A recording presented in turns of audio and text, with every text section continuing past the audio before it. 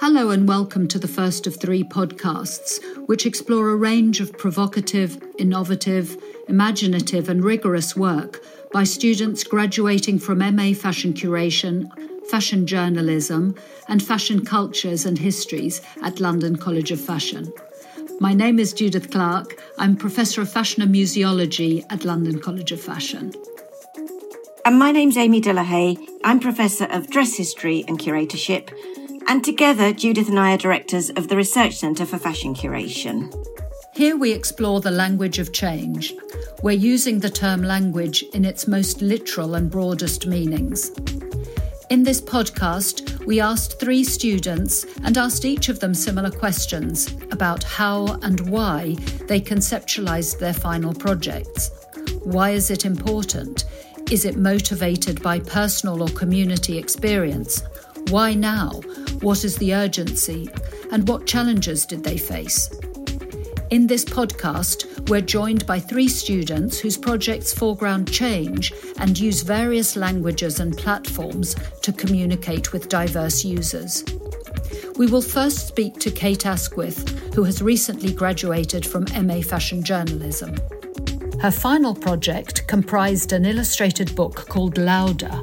Using a range of activities and strategies, it's a book for doing, engaging with and exploring your own responses, not just reading. Kate takes us on an experiential journey which foregrounds the vitality and significance of language. She argues for the criticality of language and language as action in building societies and forging positive human relationships. We ask Kate what prompted her project. It was actually a Donald Trump tweet that inspired this project. This was back in May 2020 during the Black Lives Matter riots in America. And he tweeted about thugs saying that when the looting starts, the shooting starts. I think everyone remembers that tweet because it was pretty controversial at the time. And it was just incredible, but kind of disconcerting how much you can communicate through just 240 characters, and he managed to trivialise George Floyd's murder.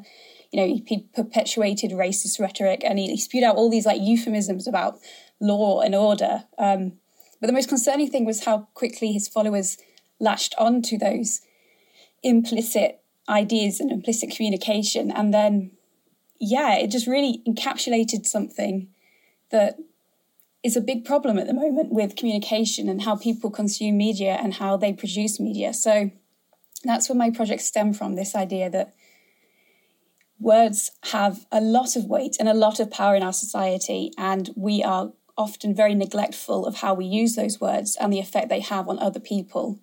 I think it's wonderful when a project has such an urgency to it. That often, research is associated with reflection, however political or politicised that might be. It's about looking at something carefully and sort of close reading. But yours, I think, this year had a different kind of urgency and a different kind of immediacy. Could you tell us about the sense of urgency within your practice and within your thesis?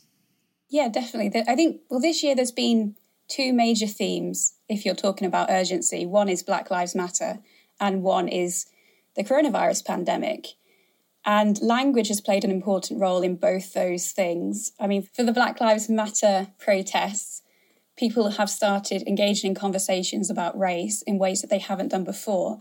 And in particular, people are becoming more sensitive to the language they use, which has undertones or maybe a history or a bias within it that, the English language is built upon and has, for centuries, has been shaped by society, and that society has not always been the most politically correct or the most kind or generous. So that's one area of urgency. And then the other is the coronavirus pandemic and the fake news, misinformation, disinformation. 56% of children worry that they can't tell fake news from real. So it's a real problem. And 31% of them had shared news online, which they later found out to be fake. So people are very aware that fake news is a thing. It's very easy just to be fake news, fake news, fake news. But to actually identify it when you're not expecting it that takes a certain skill set that people aren't trained in. Absolutely. Could you please tell us about how you communicated your project? I mean, what format your final project took? It took the form of an illustrated activism handbook. It's called Louder, and it's aimed at older teenagers and young adults. And through kind of interactive challenges, through fun facts, and through a sense of agency, the readers are given choices. The readers make decisions right from the beginning. They decide what outcome they're going to have, and then the book guides you through those steps. And it teaches socialistic awareness, so the impact and the history of the English language, its relationship with society and power, its role in the human foundation of identity. And it also teaches media literacy, so the ability to analyse media critically across the political spectrum. And then it also teaches strategies for effective and compelling writing, so you can actually implement actionable changes, whether that's petitions, letter writing, or something more creative like novels, poetry, lyrics, or things like demonstrations like placards are a form of communication, or street art, that kind of thing. So it asks the readers to engage. What were the challenges that you had along the way with this research? It's something we're asking everybody, not particularly because of the year that we've had, but just to your particular project. One of the main challenges was about sensitivity, and in particular, there is a chapter on slurs and derogatory language, which is a very important conversation that we need to have. But I needed to work out how to have that conversation without, unintentionally harming my reader. So, they can't be collateral damage when I'm trying to teach a bigger, important issue. So for the slurs, I did a lot of research. I asked a lot of different people the best way to present them, whether it was better to use euphemisms, like, for example, the N word rather than actually using the word, or if I would censor the word with asterisks, or whether I would just print it fully. And I eventually decided to not print it fully. That wasn't something I was comfortable with any of the slurs, no matter what they were, whether they affected me personally or whether they didn't. I mean, it's a very privileged position to decide which slurs someone's going to be exposed to without their consent. So I was very aware of that. And so for the slurs that I think are less likely to be recognised by people as slurs, there's a lot that are just within our language that we don't even notice, that fly under the radar. So for those ones, I had a policy of asterisking them. So it's not the full word, but people still get a sense of it, so they can edit their own language, they can examine their own language use and make changes. And then for words that I think people are very familiar with, that are very obviously slurs, I went with the euphemism option. So at the top of every page where there was a slur, I put a content warning. So hopefully no one's going to become triggered or upset by any of the language use. And could we also ask, so what are your longer term ambitions? Are you going to continue working with the use of language, or do you have other dreams or dream projects, or what next? I find that language really fascinates me, so it's definitely an area I'm going to continue working in. But more widely, I think there's just so many things you can do, and you don't have to be talking about language to be using language to make a change, to make a difference. So in the future, I think it's just, in this day and age, it feels very difficult to ignore the things that are wrong. And so if I went forward with my career or my life without trying to at least make some good happen in the world, then I think that would be a bit of a waste of a life. Daphne Toprek studied MA Fashion Curation. On this course, students can choose to submit final projects that combine curatorial practices with a thesis that reflects upon and situates their practices, or an extended written submission. Daphne chose the latter to develop a cautionary critique in which she drew parallels between the collapse of the Hollywood film studio system and looking at how this might inform the potential future of blockbuster fashion exhibitions. Daphne told us about the evolution of her idea and how she developed it. I wrote a 17,000-word theoretical essay about fashion curation and paralleling the field to old Hollywood, the studio system, and its collapse. And I tried to accomplish a sort of experimental interdisciplinary approach with a very hypothetical idea that maybe the fashion curation future might be heading to a similar fate as the old Hollywood studio system went through, which was a collapse in the early 1960s. And so it is posing questions about how fashion curation can improve itself, what might go wrong, what if we don't do anything, and what might go right if we change several things. Why did you choose your subject? Out of a frustration with the status quo and what I've been seeing in terms of fashion exhibitions and exhibitions in general, really. And that's something that I tend to always do with everything I write. I write from a point of frustration generally, because that motivates me to write. I can't really write about things that I am excited about or that I think are lovely, because I think there's not much interesting questions to ask about things that you're already like and you're already okay with, and there's not much to resolve. And I wanted an experimental and challenging topic that sort of frustrated me and that had a lot of things that had to be resolved. Would you like to say a little bit more about what frustrates you? In fashion curation, what frustrates me is that I am seeing a lot of the same things. I am seeing a lot of very expensive designer clothing in very similar contexts, and specifically in the Blockbuster exhibition, there is actually not much difference in format and in presentation. The differences that are there are aesthetic differences, but there is very rarely a difference in narrative with these major exhibitions.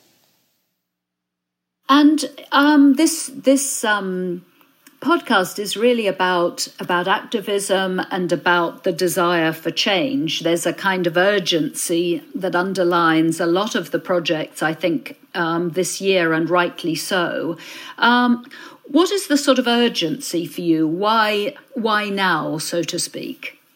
I think the urgency is that there is not yet an urgency. In my thesis, I very much write about the possibility of a future collapse of the field. And I think when you're already sort of close to that collapse, there's not much you can do anymore to change it. It's just coming to you. However, we're currently, with fashion curation, we're currently at a beautiful point where we're actually at the peak of its popularity, and now is the moment to ask these questions. Because if you want to change things, you need to do them when there's actually an audience to change these things. And I think now is the time that you can experiment with things and people are open to it. But if people are already bored with what they're seeing, they're no longer going to be open to your experimentation either, because they're just bored with the actual discipline. I think it's really interesting because most people kind of, feel there's an urgency for change once something collapses, that there's a kind of, rhythm of kind of boom and bust, if you like. And so it's very interesting that you've picked this up at the moment of boom, with a kind of premonition. But I just wonder whether you could talk about that and how that helped you structure, your research and your project, and tell us about your case study, because obviously you mapped it onto another discipline in order to kind of track it. Could you tell us about that research?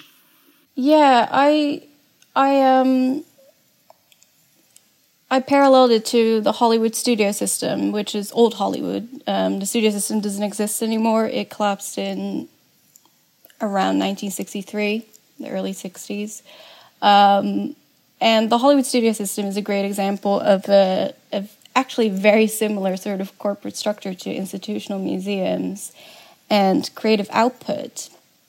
And they didn't change. They kept producing the exact same thing for years and years on end. And 1948 was the most popular or most visited year in cinema history. And they were like, okay, we're doing it well. And we're just going to keep doing what we're doing because we have a formula.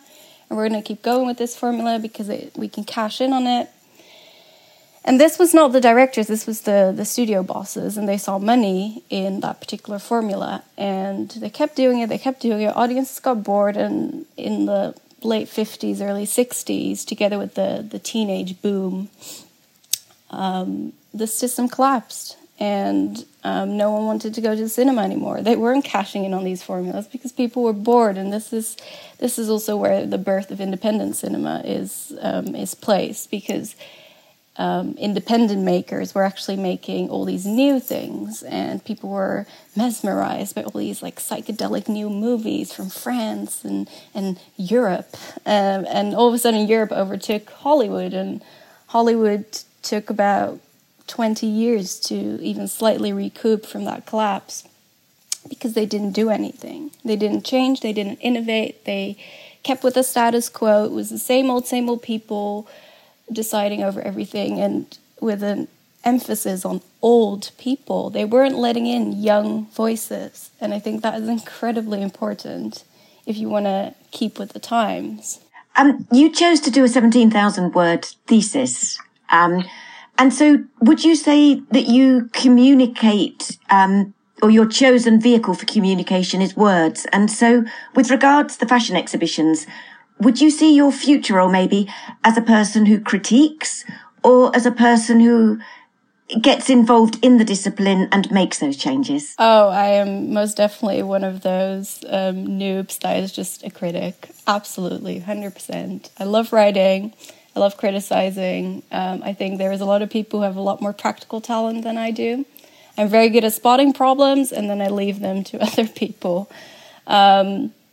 And I think that's the whole gist of my thesis. It is that it's a prompt, a hypothetical, sort of philosophical question where the question is actually more important than the answer. The answer is not to me.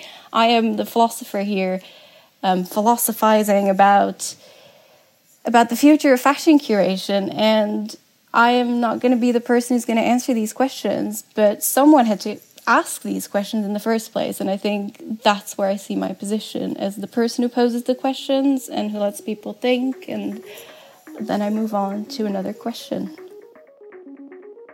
Moving from mass media and its consumption, we also spoke of interventions and change derived from personal experience. We spoke to Lynn Sheikh Moussa. She was born and grew up in Lebanon and recalls the absence of information about matters that related to her teenage self. She set out to create a platform to address this and has created a website for young women, including her own younger sister, that provides information on fashion, lifestyle, culture and health. We asked Lynn to explain the context for her project. So my project is basically a website and zine for teenagers between the age of 12 and 18 in Lebanon. And it is the first product of its kind in the country, because prior to this website, we never really had a teen magazine that we could go to for advice or just for entertainment purposes. I remember growing up, I always really had to rely on Western media products like Teen Vogue or 17 magazine. And I remember that when I was reading them, a bit of the content shocked me because it wasn't very relatable. It wasn't very applicable to my background or my environment. And growing up, I didn't feel like I could talk about these things yet with a parent or with a teacher. The environments weren't very welcoming. There was kind of a taboo shrouded around certain subjects like dating or puberty. And I felt growing up that this was a lack. And I learned about some things quite late in my life. And when I was conceptualizing this project, I felt like this is something that is really needed at the moment, especially considering that I have a younger sister who was just now turned 17. And growing up, she had me to refer to, but as I was growing up, I didn't really have that. So I felt maybe this would be beneficial for other people. Will you tell us a bit about the subject of your proposal and then tell us how you engaged with it? So my website and zine handles a variety of topics, mainly under the themes of fashion, lifestyle, culture, and health. There are no boundaries or barriers as to what the topics can be. We've discussed a variety of things. We've discussed divorce. We've discussed local bookshops coming up. We've discussed up-and-coming models, up-and-coming makeup artists. We've done a little bit of cultural pieces and human interest pieces where we looked at individuals who are currently right now fighting the changing and political and economic circumstances in Lebanon to lead their businesses or to lead new initiatives. Throughout the research, I first started off by interviewing a few people from my sister's school. And as I was speaking to them, I realized that just like me, they didn't really have a go-to platform and they weren't really aware of what the local cultural scene has to offer them or of any local musicians or any local designers. And they expressed interest in wanting to know more about these topics. So I felt like if I could give them a platform that they could go to, then maybe that would help bridge the gap. So Lynn, what do you feel is the urgency of your project? There's a kind of urgency to how you describe it. You're filling a necessary gap, and it's in keeping with fast change. And cultural assumptions and assumptions around teenagers. Could you tell us a little bit about the kind of activism embedded in your project? You know, that it's about something that has that kind of desire for change. So as I've said previously, there are no boundaries to the topics that we discuss on the website. And growing up, there was taboo shrouded around some subjects that I didn't feel really safe talking about. And I feel like this has kind of gone on considering the political, religious, and economic context that we live under. But I feel like in starting conversations on these topics and putting out content that is quote unquote daring or shocking in a way, I'm able then to put out a message that it is okay and safe to talk about these topics, despite how we are made to feel in our given communities and environments.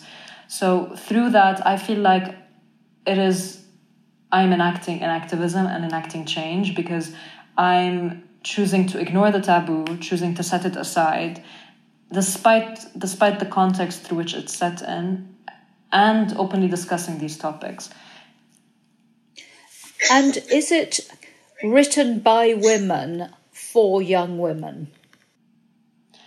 I do have a few pieces written by men, but they are not pieces about women. So I make sure that the pieces concerning women are always written by women. Other pieces can be written by men, about men. But the main pieces that directly have to do with sexual health or that have to do with divorce or that have to do with dating or growing up as a woman or sexuality, they've all been written by women. And my audience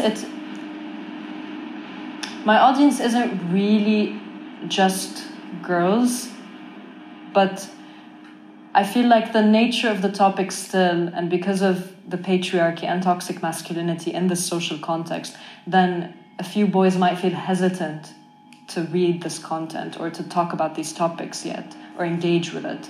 But I hope that later on, if I do get the funding and I'm able to launch the project, I will be able to engage this type of audience in workshops that kind of raise awareness and that kind of enlighten them on what it is like to read this type of content and engage with it, and to just make them feel like it's okay that they read topics related to fashion or culture or lifestyle without feeling that this is necessarily affecting their masculinity. What would your dream scenario be for your project? What's the next step? Well, I would really like to launch it, but I know to do that I need funding of some sort. So ideally, I would be able to apply to a fund and get it within the next few months. Because I feel like after the feedback I've gotten from a few people who have seen the website and who have read the articles, it would feel like a shame to me to just not launch it and keep it as a university project when it could have the potential to be much more than that.